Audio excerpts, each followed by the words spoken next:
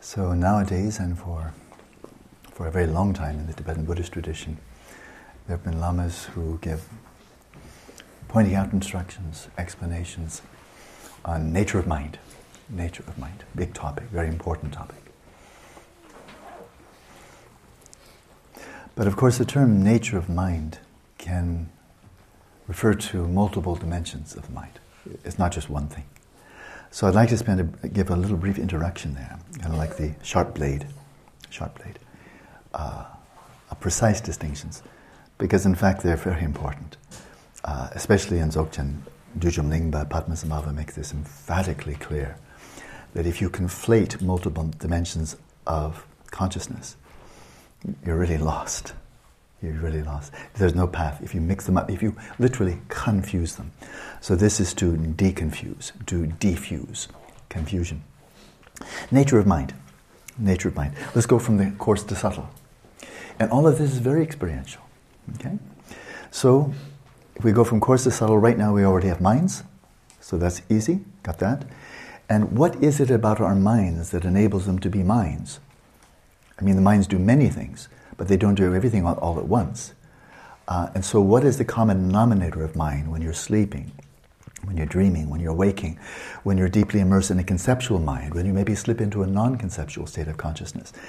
And the common denominator is consciousness, or shepa in Tibetan, jnana in Sanskrit. And as mentioned before, now repeatedly and with quite some detail, the defining characteristic of consciousness, which is the very nucleus of the mind, that which enables mind to be a mind, rather than a mere facsimile, which is what we have brilliantly in computer programs, various type of robot programs and so forth. Those are brilliant facsimiles of mental activity. But they're like a painting versus the referent of the painting, okay? They're flat. They have no three-dimensionality, they have no subjectivity. So the defining characteristics on this coarse level, this immediate level that we can identify today, some of you have already identified, is consciousness.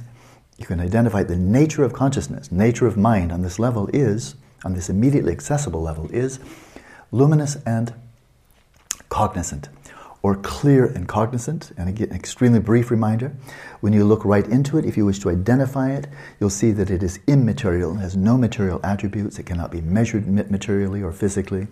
So clear in that sense, clear or luminous in the sense of that it is that consciousness which manifests all mode of appearances, all mode, and whoever you are. Of course, consciousness is not confined to human beings, but it is common to all sentient beings, all arhats, all Buddhas. And so it is luminous and it is cognizant, and we know what that means, right? So that was an introduction to the nature of mind, okay?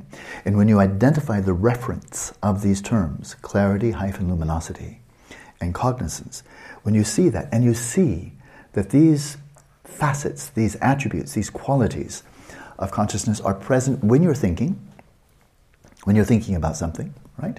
When you infer something, they're there, right? When you're very angry, your mind is completely convoluted in some mental affliction, they're there. When the mind is neutral, you're just taking a sip of water. No attachment, no craving, just drinking water. That was the experience of desiring the water, drinking the water, saturated by luminosity and cognizance. And then, of course, the whole spectrum of virtuous states of mind. From simply giving a flower, because I'm enjoying doing it. Lim, here's your flower for today. No hard feelings, right? So that was enjoyable. That was a little tiny virtue. But that was nice, no harm. And so, but from a little thing like that, giving a flower, to the virtues of the omniscient mind, of a Buddha mind, they're all pervaded by. Okay, that's a big common denominator. Buddhas, arhats, bodhisattvas, we, hell beings, people who are extremely malevolent, and so forth and so on. So there's that level. We can identify it now. And that's a really big step in the right direction. If you'd like to understand the nature of mind, understand the reference of the terms luminosity and cognizance. Good. You've now been introduced to nature of mind, right? And bear in mind that in Tibetan it's Selching Rikpa. Rikpa is cognizance, Rikpa is awareness. So have you identified Rikpa? When you see the referent of the term cognizance, I look over in Anna's direction. I recognize Anna. We've known each other for years. It's not just an appearance coming. But, oh yeah, that's Anna. That's Anna. I recognize her. Okay, that cognizance. The appearance, yeah, she looks like a lot of other women. She's dark hair, medium height. Yeah, a lot like that. Very similar. But no one's like that. No, that's Anna. That's not anybody else. I know Anna. I've known her for years. So that cognizance, when I recognize the cognizance in my recognition of Anna, am I realizing Rigpa? Well, yeah, that's Rigpa. That is cognizance. Have I realized primordial consciousness? Well, we'll put that on hold for a moment. But have I realized Rigpa? Yeah, that's exactly the term. That is Rigpa, right? But now we have the Lekmorn Vajra, by way of Dujum Lingpa, saying when you've settled the mind in its natural state, you're resting in the substrate consciousness. Although other people call it highfalutin things, grandiose things, I, Padmasambhava, say you have come to the essential nature of the mind. Essential nature. Well, you know exactly what that is. This is the substrate consciousness. When you experience it fully, luminously, lucidly, by way of shamatha, it is blissful, luminous, and blockage. Or a suspension of conceptuality. It's wonderful how your intuition just came right to the right answer. It is that. But it's more than that. And that is when we don't just have to take the sound bites, we can look into the background. And here's a crucial element. When you're resting in the substrate consciousness, you're resting in a flow of knowing. You've not spaced out, it's not a trance, it's luminous, and it's knowing. There's no question about that. Otherwise, it's just torpor, just, like that. So, but it's a non-conceptual knowing. That's why it says non-conceptual, right? So it's knowing, but it's a non-conceptual knowing. So that's not like our knowing of our ordinary minds. When I get angry, I'm working on a mathematics problem or what have you. That's a knowing, but it's embedded in conceptuality. Okay, fine, we call that the coarse mind. But now we flip to subtle mind. Subtle mind, okay? So it's knowing now on a subtler dimension, a more primal level, and it's not conceptual, but it is ascertaining, it is discerning, it is imbued with, ready to kick into gear with, the 5 jhana factors, right? Single-pointed, able to engage in coarse investigation, subtle analysis, imbued with a sense of well-being and imbued with a sense of joy or bliss. They're all right there, right? But now here's one more final point. Here's the pointing out instructions, okay? The pointing out instructions for the essential nature of the mind, the stem mind, the stem consciousness, deeper level, that's not so obvious on the surface. And that is, and this is right from the Vajra essence, which is like my Bible, my beloved Bible, the Vajra essence. And that is, while the substrate consciousness illuminates appearances and knows appearances, it does not enter into appearances. Okay. In other words, it's free of cognitive fusion. Not on all levels, but by and large, just like it's not absolutely non-conceptual. Remember that? It's non-conceptual, but not absolutely non-conceptual. And why? Because on a very subtle conceptual mode, you can still be preferring and clinging to the qualities of bliss, luminosity, and non-conceptuality. And that is a subtle form of conceptualization and a subtle form of mental affliction, very subtle, but there it is. And so the substrate consciousness, but it doesn't, and on that level, are you entering into the preference for the luminosity, bliss, and non-concept? Yeah, you are. This is really subtle, But yeah, you are. But for everything else, for all the other stuff that is appearing, memories of past lives, or maybe you're using that mind to investigate the nature of phenomena and so forth, it does not enter into, it does not cognitively fuse with the coarser level, all that bandwidth of appearances, sensory, and so forth when you come out. So that's pointing out instructions for the substrate consciousness. Now, of course, the most important pointing out instructions are giving instructions on shamatha so you can follow them and hitch a ride on your mind, take your mind onto the path, hop into that car and take it all the way to the destination, achieve shamatha, and then you'll see, this is what he was pointing you. Okay. In other words, like directions. How do you get from here to Rome? Well, you learn the directions, and then you set out on the road until you get to Rome and say, they were good directions. Okay. So those are the real pointing out instructions for Rome.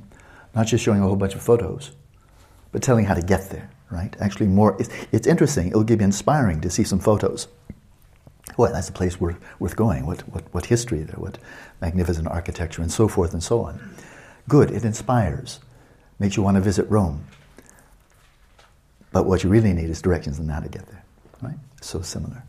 So those are pointing out instructions. But now, to make that practical right now, especially in these practices, these shamatha practices, the settling the mind its natural state, the awareness of awareness, especially the awareness of awareness, which is so direct, we're seeking to emulate, to approximate in the very first session, our closest approximation of viewing awareness from the perspective of substrate consciousness.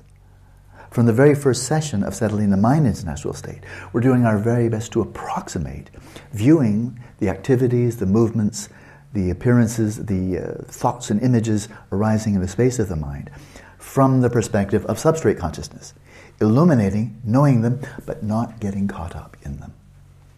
Without distraction, without the identification with, without the cognitive fusion with. So when you've understood the instructions well on, let's say, settling the mind in its natural state, what's the quality of awareness? There it is, that unflickering candle flame. What's the nature of that awareness? And can you simultaneously rest in that stillness while observing the movements of the mind without cognitively fusing with them? That's pointing out instructions. That's pointing out instructions to the essential nature of the mind at a deeper level, right? Pointing out instructions. Nature of mind, now we have two, and those are really quite different. They're not the same. Because simply the luminosity, cognizance, that pervades everything. Cognitive fusion, hatred, bigotry, bliss, compassion, everything is everywhere. This one, this is subtler. This is subtle. This is primal. This is the ground of your samsara, right? And then we have the pointing out instructions. Oh, and by the way, is that Rigpa? Of course, it's awareness. Of course it's awareness. It's subtle awareness. It's substrate consciousness. And then we have the pointing out instructions, pointing out the view, introducing the Dzogchen view in the Dzogchen context, introducing the Dzogchen view, introducing pointing out Rigpa, as in, of course, pointing out primordial consciousness, Dharmakaya, Buddha nature, Sugatagarbha, pristine awareness, pointing that out. The ground pristine awareness, pointing that out. Okay. Well, then there are pointing out instructions for that. And in the Dzogchen tradition, with which I'm most familiar, of course there are different ways of doing so, there's no question. Some of them non-verbal, some of them purely symbolic. So there are many ways. But the classic way is giving teachings that clearly, that the words themselves are like a knife, drawing sharp distinction between what's the difference between, for example, mind and Dharmakaya. What's the difference between substrate consciousness and Rigpa, pristine awareness?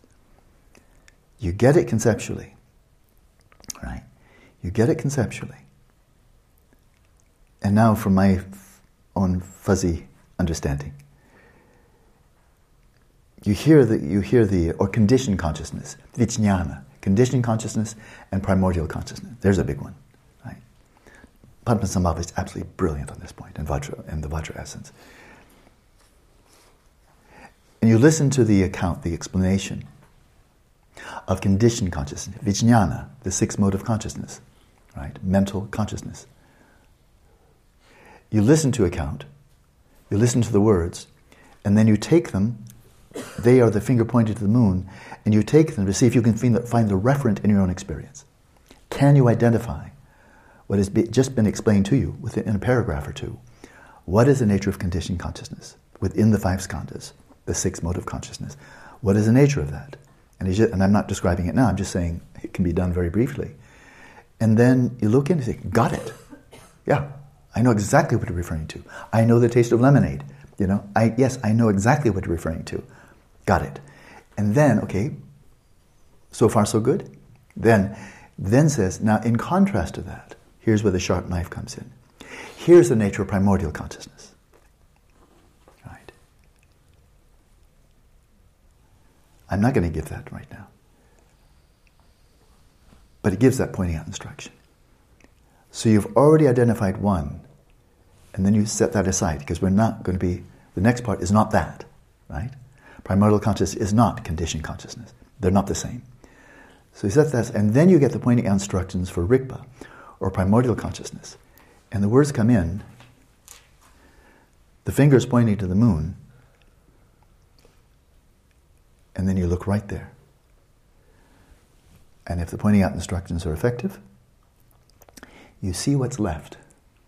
Once you've bracketed conditioned consciousness, bracketed mind, bracketed substrate consciousness, got it, got it, got it. Having set that aside, is there anything else that corresponds to this pointing out instruction? There was the finger, can you find the moon? And then if you identify that, then you really recognize Rigpa.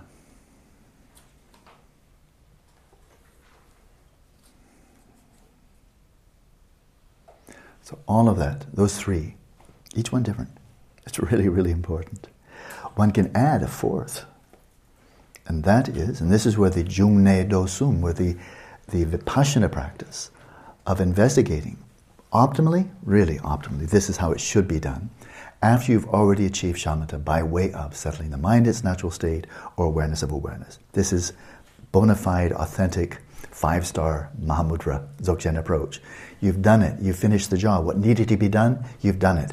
And now you get pointing out instructions to the emptiness of inherent nature of the mind, the ultimate reality of the mind, which is referring to its shunya nature, which is taught in the Prajnapanamita, the Madhyamaka, and so forth. And on that platform of having identified the essential nature of your mind, so it's right there in the palm of your hand, the substrate consciousness, you just know it. You know it perfectly. You just got it, totally got it. Okay, now that you've got it, now how does it exist? It does exist. We're not going to refute that. We're not going to back off from that. Yes, you found the essential nature of the mind, but how is it? It's neluk. What is it? Mode of existence. What's the nature of existence? How is it present? Does it exist by its own inherent nature? Is it really there independently by its own inherent nature, independent of any conceptual designation? Or not? And you investigate. How does it arise? How is it present? How does it disappear?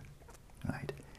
And if you've achieved shamatha and you're resting in that, and you take out this nice clean specimen, like a chemistry lab, this is pure zinc, or this is just this virus and nothing else, just the pure specimen, uncluttered, unadorned, unmixed up with anything else like ethnicity and gender and culture and blah, blah, blah, blah. Never mind that. But what I want to find out is not whether Alan Wallace's mind inherently existed. It's kind of like, who really cares? There won't even be such a thing as Alan Wallace's mind in a short time. So for something that transient, it's important. But how important? And how important is it to you? Alan Wallace's mind is inherently existent or not? I mean, really, what's the big deal, right? It's a short story. It wasn't here 70 years ago. It won't be here for 70 years from now, in all likelihood. But when we take off the clothing, the configuration of this person, this personal history, the species specificity, and so forth, take off that clothing, just throw that out and put it in the cupboard. That's not really important here.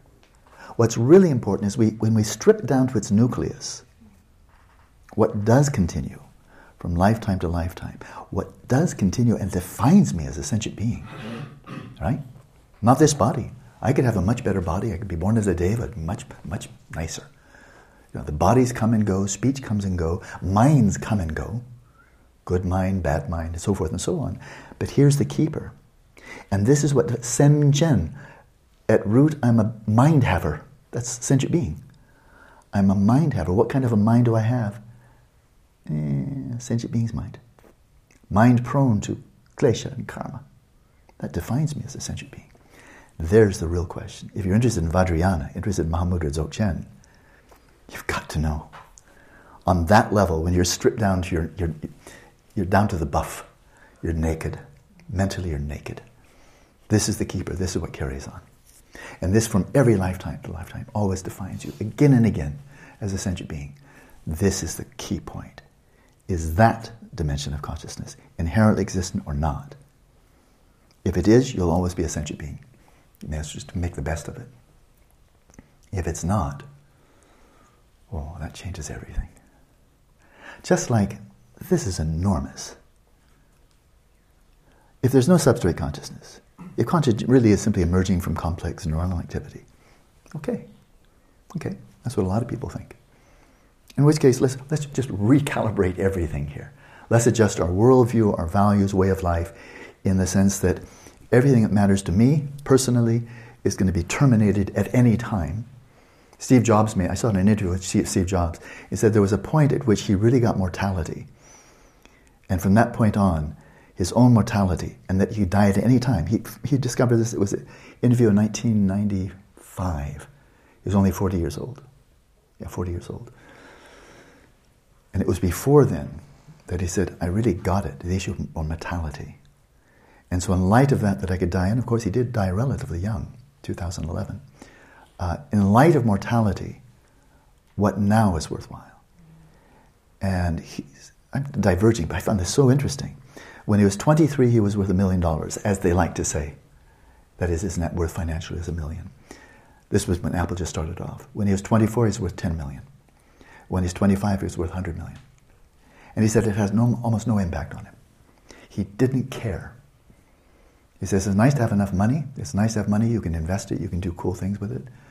But he said, I just didn't care. For me, all that really mattered was the product. That's what really mattered. And in his view, because I don't believe he had any notion of continuity of consciousness from life after life, it wasn't the money, it wasn't the prestige, it wasn't the power. It was he had a passion to creating good products. That's all that really mattered. Everything was for that. And there was a notion of service. That let's bring something good to humanity that has taste and style. And he did. And yes, I am a Mac addict. I like the products. I don't take refuge in them, but there we are. So I diverged a little bit. But as this issue, so he, within a secular kind of materialistic context, found something that was meaningful to him within the framework of this life. Produce good products. Well, he certainly did. He was amazing in that regard, right?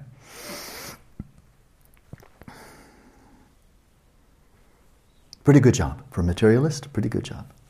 Yeah, produce a lot of good products. Help many, many people. Tens of millions, right? But if there's continuity from lifetime to lifetime, reboot. You just upgraded to new operating system. Really, everything changes. If it's true, everything changes. Your worldview changes. Your view of the entire universe changes. If this is true for every sentient being, your values have to change. Otherwise, you're just really stupid. You must. And with your worldview and your values changing, you've got to change your way of life. That's just common sense, right? So that's enormous. That's why I think it's so enormously important to get clarity, to gain understanding, insight, and know what is true. Not as a Buddhist truth or a Hindu truth, just what is true, right? And I think now with this coming together of scientific and contemplative modes of inquiry, we can not only, I think there's a potential within my lifetime, if I don't die soon, for this not only to be ascertained, which has been ascertained thousands of times, Hindus, Buddhists, Taoists, Christians, and so forth. It's old news, but it's not public. By the non-religious people, it's considered to be religious beliefs, which means throw it in the trash bin. Right? Whereas scientific truths are not considered to be truths just for scientists. I mean, you have to be really quite ignorant to think that. No, happily, this monumental successes of science, scientific truths are in the public domain, and if you're well informed, well, this is consensually true. There's a lot of truth here. And you can be pro-science, anti-science, but if you do investigate the methods of inquiry and the peer review and all of that, boy, if you ignore this, you really are quite ignorant, right? So there's one of them. It changes everything if there's continuity of consciousness. And that's why I found it so inspiring, this interview with Donald Hoffman. He didn't go into reincarnation, anything like that, but just that as a very well-informed, astute, mainstream neuroscientist, that he was just discarding like old dirty clothes, the reductionistic, materialistic reduction of mind to brain, and brought in this breathtaking view, informed by cutting-edge physics, which almost all of neuroscience isn't. It's informed by 19th century physics. I found that enormously encouraging. But similarly, here's another game changer, and that is, if it's true that this subtle continuum of consciousness, the one that's a keeper that you can't get rid of, if that is not inherently existent, if you're not inherently a sentient being, which does imply a certain degree of immutability, no upward mobility, if it's really true, if it turns out that that is just empty of inherent nature, is true, I'm a sentient being only relative to a conceptual framework, that just changes everything. That means my world, and not only I, but of course everybody else, and everything, the entire universe. Oh, that makes the earlier revolution look like peanuts. Now everything's different. The entire universe does not exist of these separate independent units. This participatory universe, everything changes. Worldview, values, way of life, everything changes, right? That's a game changer. You've just upped your operating system to a very higher level. So that's nature of mind. So we have the conventional, luminous and cognizant. We have the substrate consciousness, talked about that.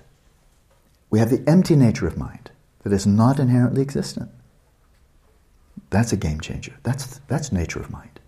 That's not the same as either of the first two, right? Different. And then we have Rigpa. That's not the same as emptiness of mind. Emptiness of mind is just empty of inherent nature. Rigpa is Dharmakaya, for heaven's sake. Right? And if this is who you really are, as Gachet Rinpoche said, the difference between sentient beings and Buddhas the difference is, Buddhas know who they are, and sentient beings don't. If that's the case, oh boy, that's another game changer. It's enormous. Now Dzogchen just makes total sense. It's kind of like nothing else makes sense. Nothing else faces that reality fully as Dzogchen and Mahamudra. So that's the nature of mind. All clear? Yeah? So just the luminous and cognizance, the substrate consciousness, emptiness of inherent nature of mind, and Rigpa, all under the umbrella of nature of mind. Right? So, from day one, when you receive some pointing out instructions, maybe what you get from that is you really do get a taste of the luminosity of your own awareness, the clear light, luminous nature of your own awareness. And you do get an immediate taste of just that sheer raw cognizance, Rigpa, awareness, knowing, and you get it. Okay? In other words, you've just identified, you've had pointed out to you, and you have identified the most superficial level.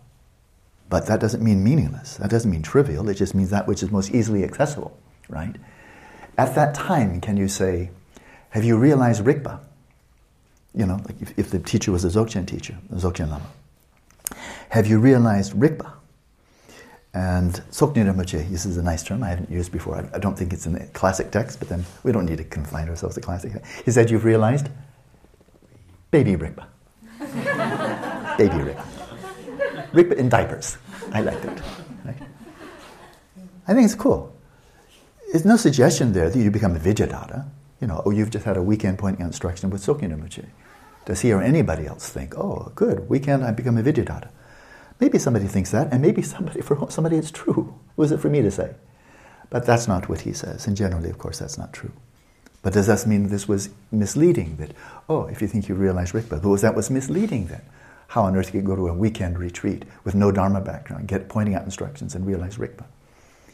But what if you have realized the luminous and cognizant nature of your own awareness, and that cognizant is Rigpa, it's called Rigpa?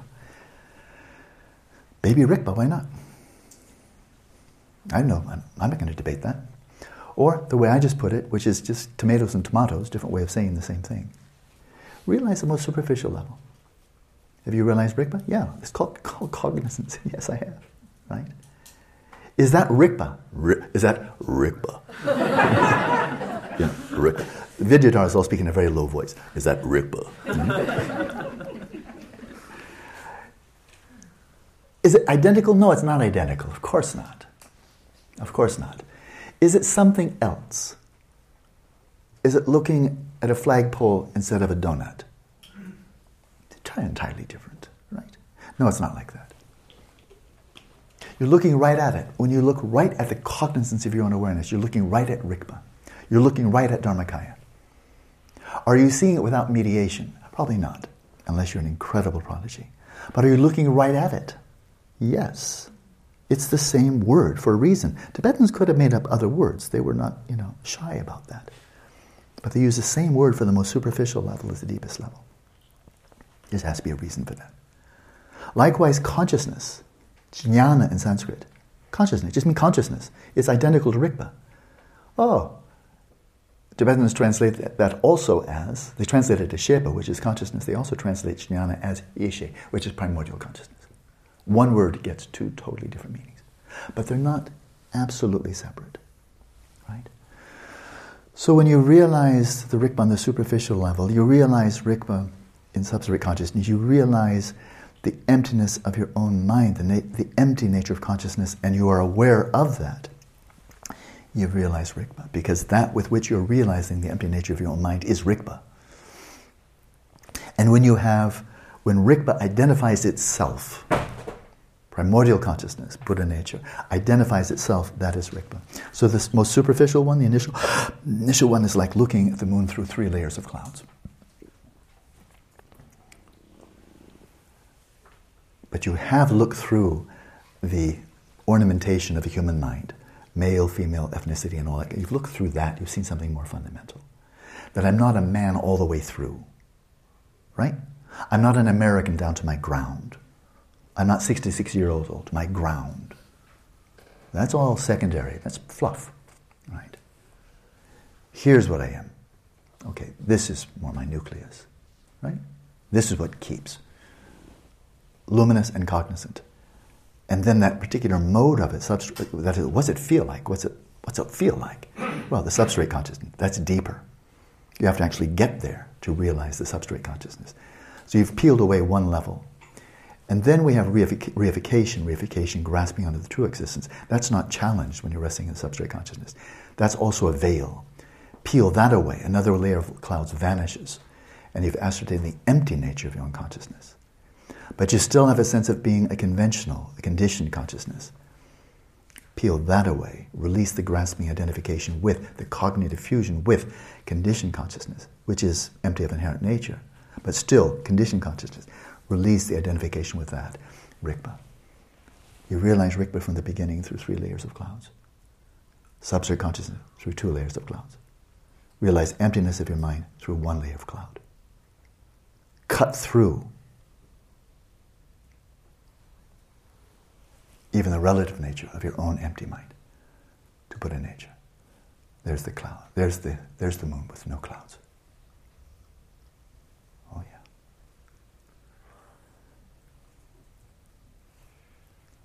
Totally clear? Okay, good. 1 session, you figure it out. Well, that's all. So throughout the course of the day, as much as you can, sustain in an ongoing flow of awareness of the sheer luminosity and cognizance of your own awareness. That'll be a fast track to Dzogchen. Okay? Keep it simple. See you later.